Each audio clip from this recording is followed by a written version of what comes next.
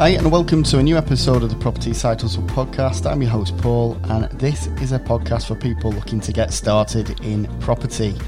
We release episodes every single day, if the day is either a Tuesday, Wednesday, Thursday, or a Friday. And we like to give a balanced view of property strategies and give you little daily nuggets of information to help you on your way. What you won't get on this podcast is me talking about how you can become financially free in 5 minutes. On this podcast, we do like to live a little closer to reality. In today's episode, we are going to look at property sourcing FAQs. So we've taken a list of the most commonly asked questions people ask about sourcing deals. So let's get stuck into today's podcast.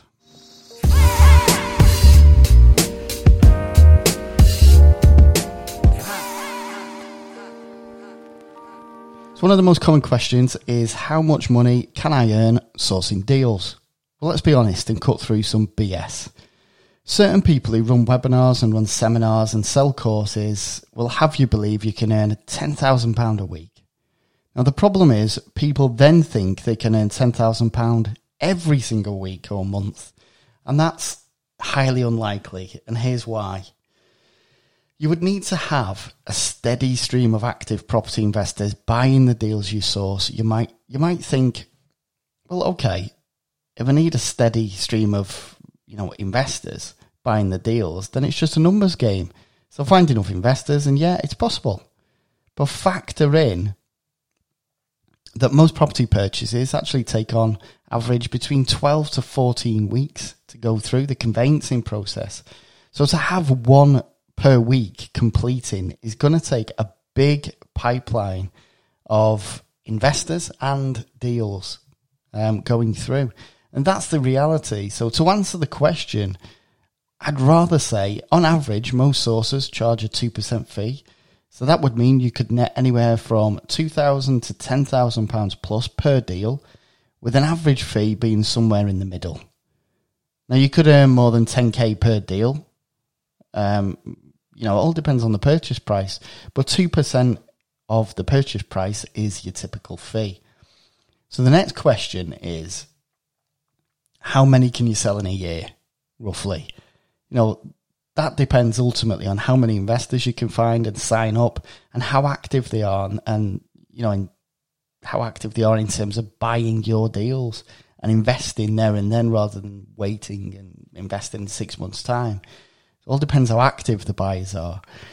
It is possible to have numerous deals completing each month, but to get to that stage where you've got 2 or 3 deals completing and you getting your fee each month takes a lot of blood, sweat and tears.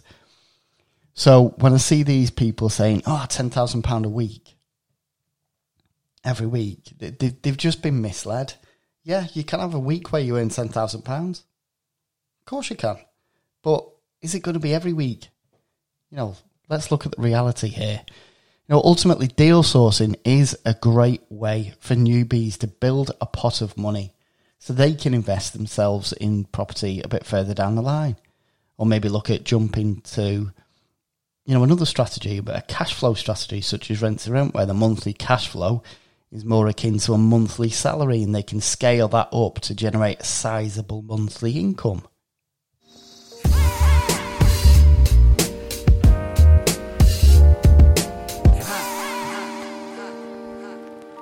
So the next question is, should I charge my investors a reservation fee to stop the tyre kickers from wasting my time?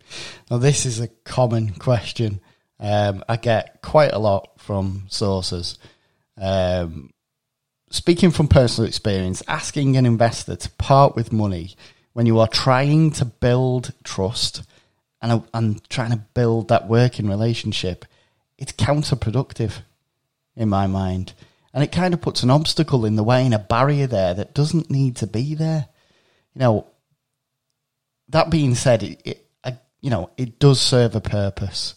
So there is no right or wrong. I know people who take reservation fees. It works well. They get a reservation and then they get the rest of the sourcing fee upon completion. And I know that can work well. But for me, when you're trying to build a relationship with an investor and get that trust, asking them to part with money when you for all intensive purposes, are a complete stranger, it's another hurdle that you've just got to talk your way around. I've done it both ways, but it's much easier when you're working to build a relationship, to have the investor sign your terms of business stating how you work and how the fee structure will work without hitting them with a fee or saying it's refundable based on certain terms. It just creates a headache. You're putting unnecessary barriers between the investor trusting you and them having the confidence to use you as well. So for me, I would avoid reservation fees for this reason, but it's personal choice. There's no right or wrong.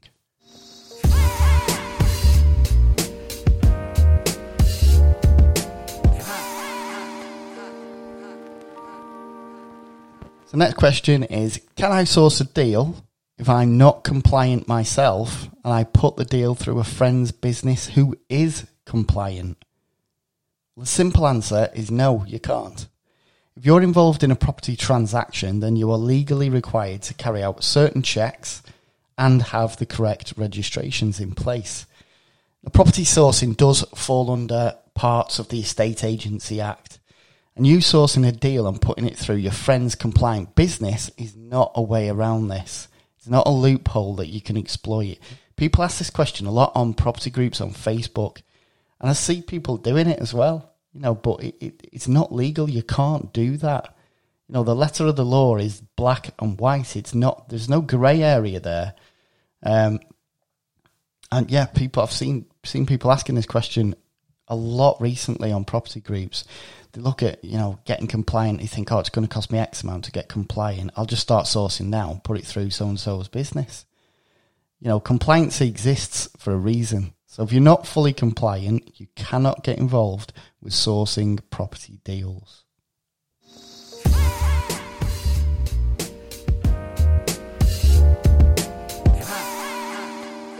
Okay, so this is the last question. So what is the number one way to find investors?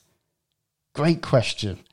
As investors are literally the life source and determining factor for any deal sourcing business. So the number one route, other than navigating expensive paid adverts and Facebook algorithms and all the rest of it, is content marketing. Now, if you create something that speaks to your target customer, then they will come to you. For example, if you created a guide, 10 reasons to invest in Liverpool, let's say, and to get access to that guide, investors had to opt in and give you their name and email address. If they want that guide, they're going to sign up. They're going to give you their name and their email address. And the key is the content has to be worthy. It has to be interesting to who you're trying to target. So think about that ideal, that ideal client. Who are they? What do they look like? And once you have an email address and they've opted in, you can softly market to them by providing more valuable content, newsletters. A look at the local market, maybe what makes one postcode better to invest in than the one next door. What you are doing is gaining their trust by sharing your knowledge and expertise. That's where the trust builds with content marketing. And you will have heard of, buyers or customers needing to know, like, and trust you before they consider buying. And this is an online and automated way of achieving this with investors. If you give them valuable content, they will gladly sign up and open themselves up to your marketing.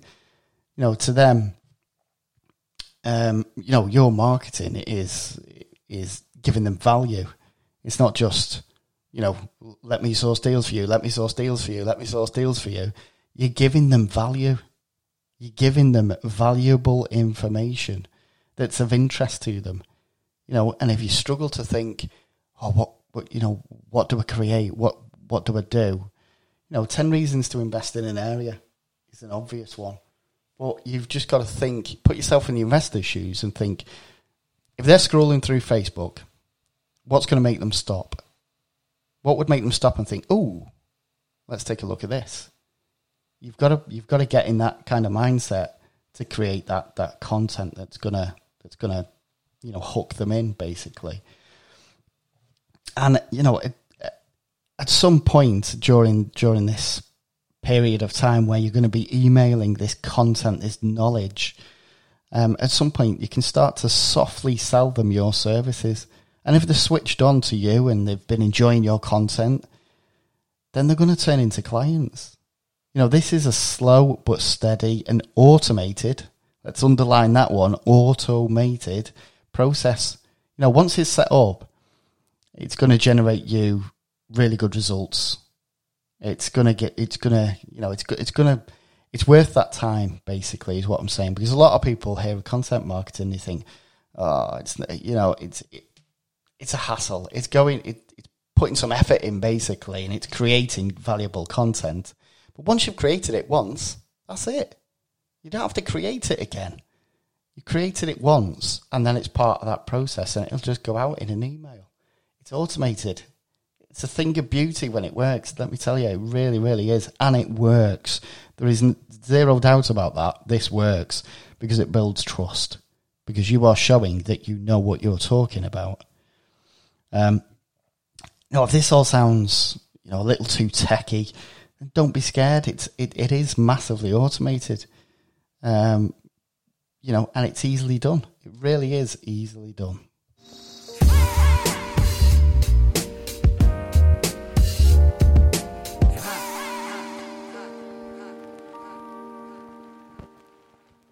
So if you want to learn how to source properly and get access to all the sourcing contracts, the step-by-step knowledge, the deal analyzers, the letter templates, the documents, a sourcing business in a box, then you no longer need to pay tens of thousands of pounds to dodgy property gurus for courses. You can get all you need for just £99, and this month you'll also get a rent-to-rent course for absolutely nothing as a summer bonus. Now, the £99 fee is a one-off fee. It's not an ongoing fee. It's completely one-off. It's just £99 and that's it. And you get lifetime access to all the content. And what's more, the content is continually updated, so it's ever-evolving and growing over time as well. So to jump on this offer now, visit the site www.psnproperty.com/property-training. Or check the show notes for any web links if you didn't catch that. Or you can email me and ask me any questions you like to support@psnproperty.co.uk.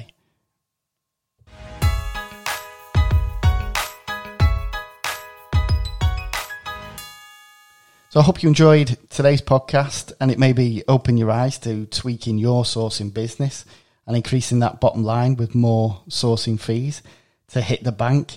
And I hope that, you've kind of gained some nuggets of information there in terms of property sourcing. We'll cover this again, property sourcing FAQs.